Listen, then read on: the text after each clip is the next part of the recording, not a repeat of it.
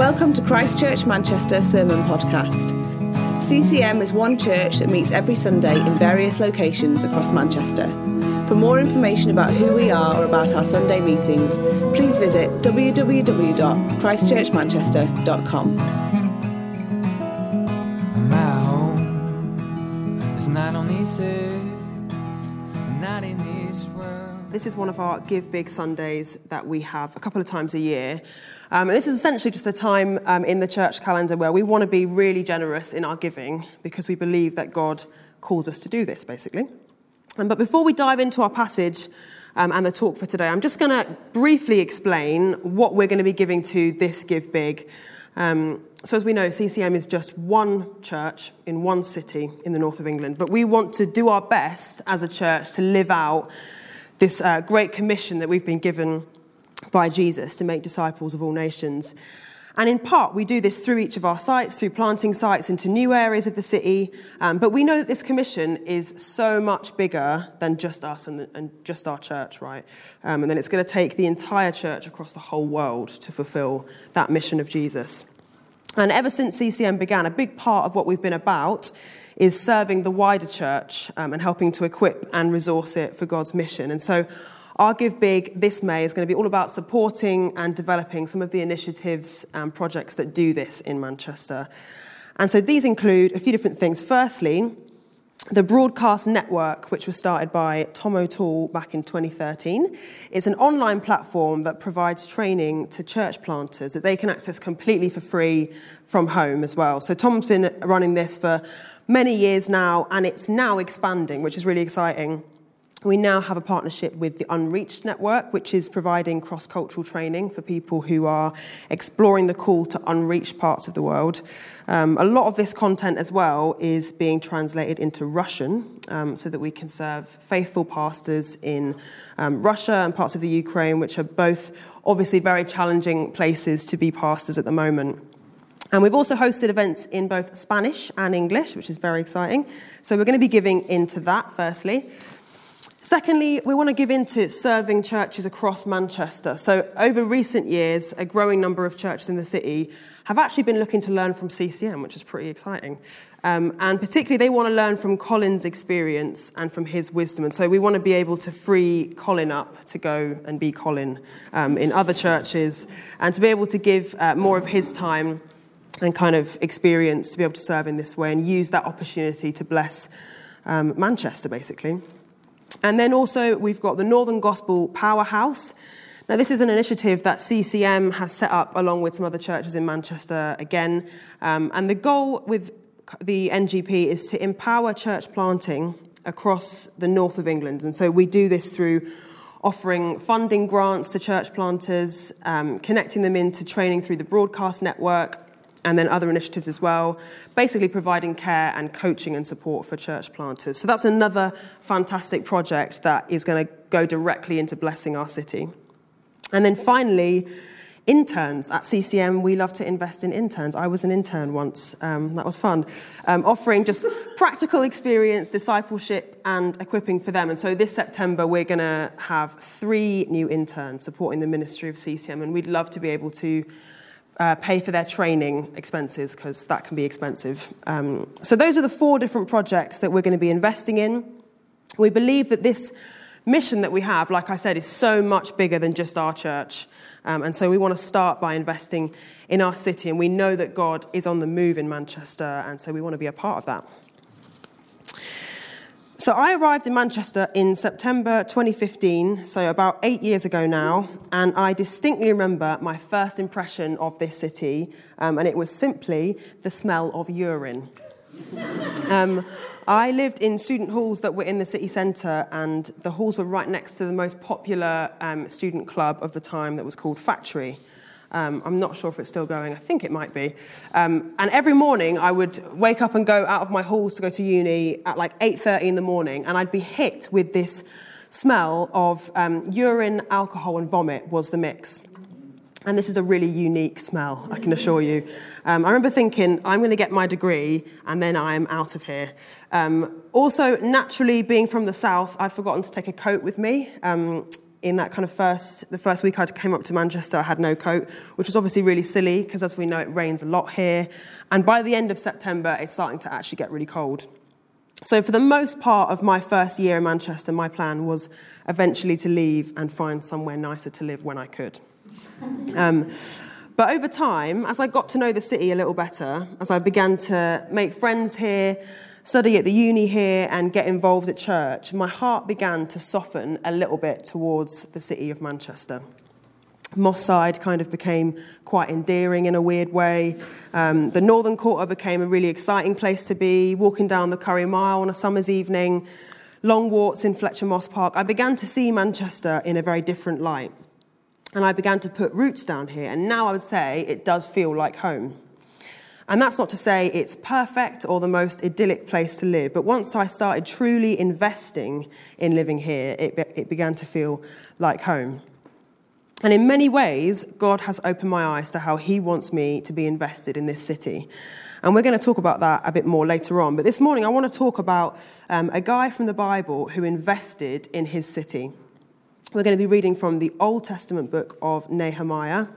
Now, this book was originally put together with the book of Ezra, which is the book that goes before it. And both of these books narrate the stories of a series of people called by God to go to Jerusalem and restore the temple that had been destroyed and bring the people back to God. And actually, they fail all 3 times.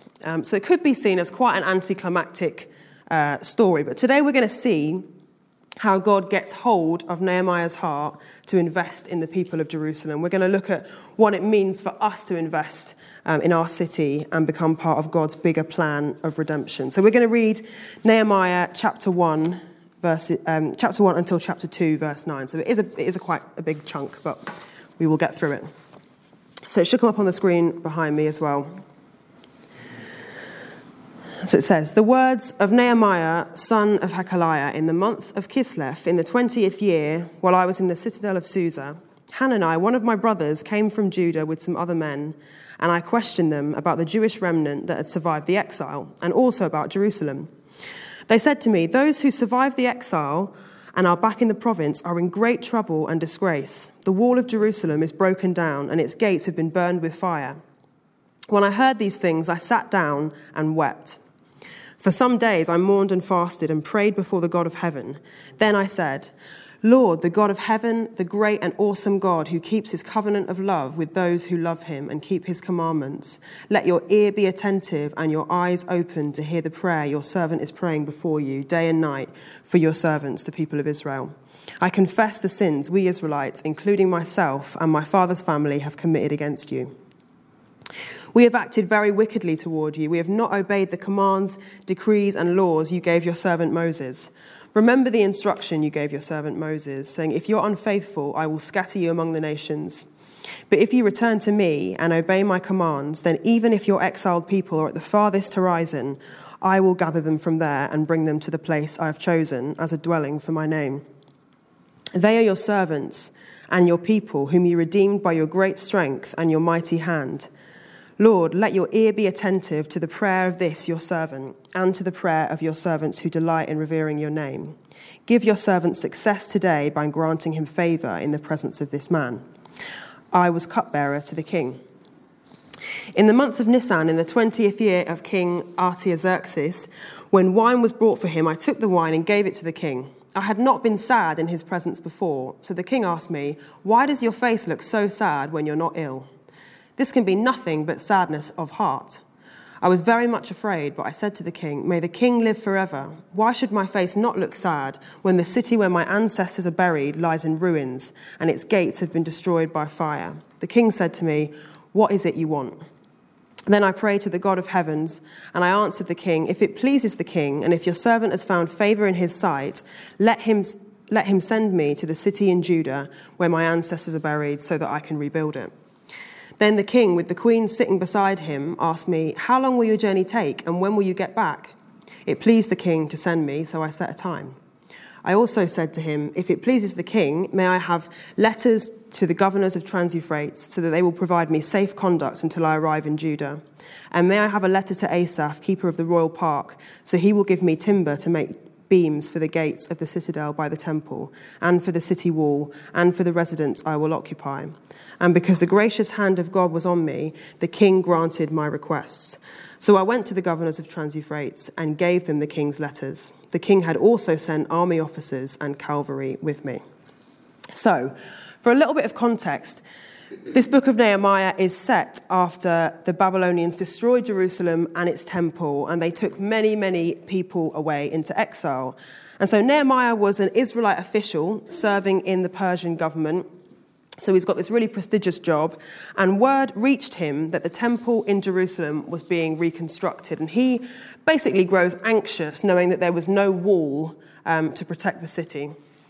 Nehemiah asked God to use him to save the city, and God answers his prayer by softening the heart of that Persian king, Artaxerxes, who gave not only his blessing, but also loads of supplies to be used in the project. And so Nehemiah is given permission by the king to return to Jerusalem, where he's made governor. And then in spite of opposition and accusations, the wall was built and the enemies were silenced. The people, then inspired by Nehemiah, give tithes of loads of money, supplies and manpower to complete the wall in a remarkable 52 days. So we're going to see firstly how God breaks Nehemiah's heart for this city of Jerusalem. Then we're going to see how Nehemiah got alongside God's plan for his people. And finally, we're going to see the part that Nehemiah played in God's bigger story of redemption.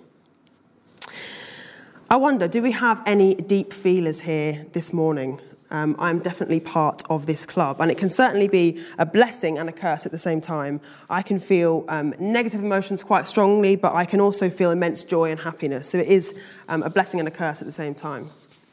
But whether you're a deep feeler or not, I really believe God wants you to feel. And if we look at the life of Jesus, he felt the full weight of all human emotion. He went through the ups and downs of human life. His heart was consistently moved by God. And God wants to move and stir our hearts for things much bigger than just our own lives. In the passage we just read, God moved Nehemiah's heart for something much bigger than just his own life. Nehemiah had a pretty cushy and comfortable situation. He was cupbearer to the king. This was a really prestigious job to have. And yet God moves him emotionally for something seemingly quite unrelated to his life. In verse 2, Nehemiah says, Hanani, one of my brothers, came from Judah with some other men, and I questioned them about the Jewish remnant that survived the exile and also about Jerusalem. Here he's asking those returning from Jerusalem what the situation is basically and how the city is doing. Nehemiah's physical body was in Persia, but his heart and his interest were in Jerusalem 800 miles away. We might think that a prominent man like Nehemiah had more important things to think about than a distant city that he'd never been to and a people he was basically a stranger to. Yet because his heart was for the things of God, his heart was not looking out for himself. He was basically for others. He had the heart of God essentially given to him. God broke his heart for this city. Often when you feel strongly about something, you're much more motivated to act. And we are quite inherently selfish beings. It's very easy for us to care mostly about ourselves, our own situations. But as Christians, I believe that we can expect that God will allow us an insight into how he feels about his people and his world. For example, last week, I watched a Q&A interview on the Broadcast Network, which is one of the initiatives that we're giving to this month. And this Q&A interview was with a church planter who has devoted his life to helping churches in the UK become multicultural. His mission is not to plant churches where there are simply loads of nations and cultures represented, like in the congregation, but actually to plant churches where people of all backgrounds can thrive, feel accepted, and have equal opportunities and influence over the church. And this man had his heart broken for a situation that breaks God's heart, which is racism. When Nehemiah heard about the destruction of Jerusalem, he says in verse 4, when I heard these things, I sat down and wept. For some days I mourned and fasted and prayed. Nehemiah's immediate reaction is really extreme. He didn't just feel bad for Jerusalem and its people. Right away, it says that there was no strength left in his legs. So he sat down and he began to weep and to mourn. Nehemiah's heart was broken for the city. About 3 years ago, Beth and I started praying for the Spanish-speaking population in Manchester and basically praying that we could reach them and eventually have a church service for them where they could worship in their own language. And that is now what we have, which is very exciting. But what that looked like in the first few weeks of it and the first few months of it was God actually consistently, sometimes in small ways, just breaking our hearts for the population of isolated Latin American immigrants living in Manchester. And out of the blue, we began meeting people who'd suffered because of language barriers or social problems or financial problems. And although this didn't necessarily directly relate to us in our own context, we began to feel a little bit of what God feels for this group of people. The more we met together to pray, the more God stirred us and moved our hearts. Nehemiah began to invest in the city by becoming aware of what was going on, what the cultural climate was, and taking it to God in prayer. Directly after the verses where it talks about how he sat down and wept on hearing the news, it says that he prayed. He asks God to allow him in on God's mission to save the city.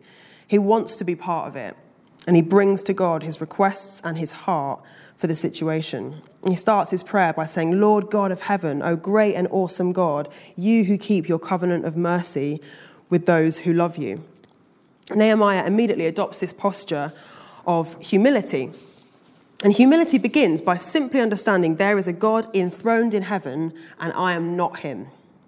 How often do we start our prayers with diving straight into what we want God to do for us? Nehemiah recognized exactly who God is, describing him with many magnificent titles, and it put his heart in the right place. You are God, and I am not.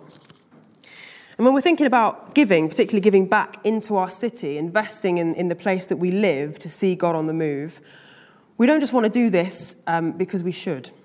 And my job this morning is not to guilt trip anyone into giving. We want to encounter God in prayer, and we want to have our hearts moved by his Spirit when we come before him. We recognise our place in his story, and we ask him to allow us to become a part of it. So let's be a praying church, just like Nehemiah was, so that when God calls us to make our next move, we're listening. So firstly this morning, I want to encourage us to pray. Pray for Manchester, pray for God's mission in this city, and then pray about what to give. Me and Connor have started praying this week about what we want to be giving to this Give Big. So maybe an idea would be maybe to find somebody else to pray with about it as well. Sometimes that can be really helpful. We can see from this story of Nehemiah that it was in prayer that God began to get things moving for the betterment of the city through Nehemiah. It didn't just happen because Nehemiah thought, I should probably lend a hand here. It was when Nehemiah prayed that God softened the king's heart and allowed him to go. He mobilized him into mission. So let's be a church that does the same for our city. So we've seen that Nehemiah had his heart broken for what broke God's heart, and that was the catalyst for his mission. But we can also see that Nehemiah didn't have a perspective of it being a big, grand plan that he could pull off himself. He recognized that he would be getting alongside a bigger plan that God had already been working out for generations already. My husband Connor is a massive basketball fan. He spends a lot of time playing basketball in Platt Park, a lot of time watching basketball, and then also a lot of time watching films and programmes about basketball. And so last weekend, surprise, surprise, we were watching a film about basketball. And this film was called Coach Carter, extremely American film, and it told the story of a team of delinquent young basketball players who were all involved in crime in some way. And their future prospects weren't looking great either. And so this new coach comes in with a mission to turn these guys' lives around through discipline in basketball. And initially, a lot of the players, when they're playing, they just want to hog the ball and be the one to shoot all the hoops, which is a new phrase that I've learned. They want to be the one to get the glory and make their team win. But the more that these players did this, the angrier Coach Carter got as he was trying to teach these guys the importance of playing in a team, playing from a certain position and sharing the load of the work between the different players. And actually, this method proves effective.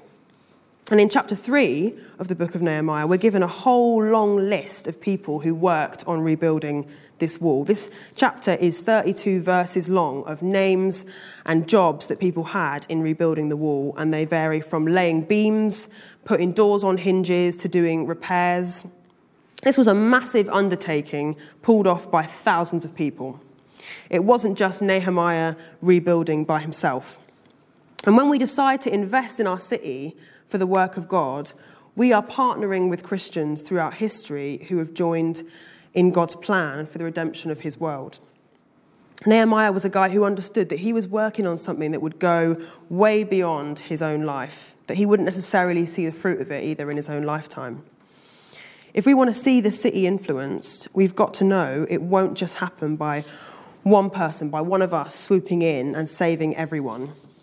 We all have a part to play, and all of us have different things to offer, like that basketball team all playing from different positions.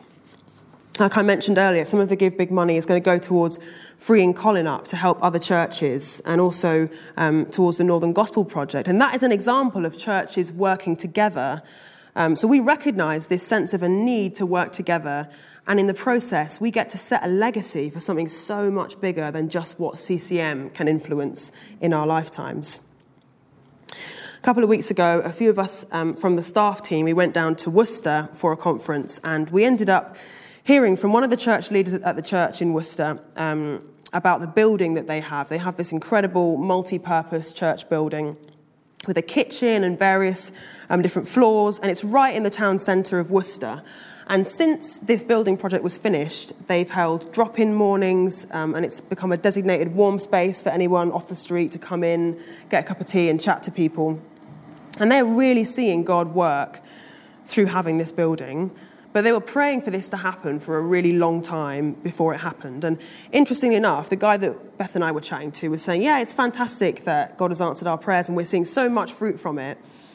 But actually, I'm so grateful to all the churches and believers from years and generations ago who started praying for Worcester and who were desperate to see God's kingdom come here. And we're living in the fruit of their work now. And that absolutely floored us, that they had that perspective. I wonder what it would look like for us as CCM and as individuals just living in this city to be that invested in God's mission for his people, to be that outward focused that even if the outcome won't directly affect our lives, we're still in. This is what Nehemiah did. He sacrificed his comfortable position in the king's court, and he experienced God's favour and God's provision in his life when he did so. When he prayed, God moved the king's heart to give him resources and protection so that he could go to Jerusalem. And we can trust that when we do invest and we sacrifice, whether that be financially or in another area of our lives, that God will look after us. At the end of the book of Matthew, when Jesus gives the disciples the Great Commission, he says to them, "All authority in heaven and on earth has been given to me. Therefore, go and make disciples of all nations, baptizing them in the name of the Father and of the Son and of the Holy Spirit, and teaching them to obey everything I've commanded you. And surely I am with you always to the very end of the age." This was the moment that God let us in on his great plan for the whole of humanity. We have been invited to join in on what God is already doing in his world. And the book of Nehemiah doesn't necessarily end with a massive victory. But what we can take away from this book as a whole is that Nehemiah is an example of someone who faithfully gave what God asked of him. He gave sacrificially and invested in God's bigger plan. His bigger plan throughout all generations has always been to bring people to himself. It's the main theme throughout both of the Old Testament and the New Testament. God just wants his people close to him. And we are living in the fruit of what Jesus gave for us those 2,000 years ago now. We now get to be in relationship with him because of what he gave up, his life for us. So let's get alongside what God is already doing in Manchester. Maybe for you, that looks like praying and saying to God, I'm in on this mission. I want to be totally invested in what you're doing in this city. Show me the areas where I can serve you, where I can give my time, where I have influence. Show me how I can give into what you're already doing. And Give Big is a fantastic place to start. When we give financially, it's not only blessing us, because it does something to our hearts, but it also helps us become a little bit more invested and that little bit more sacrificial of our own comfort. It helps us to say, yes, God, I'm in on your mission for your people. Would you use me?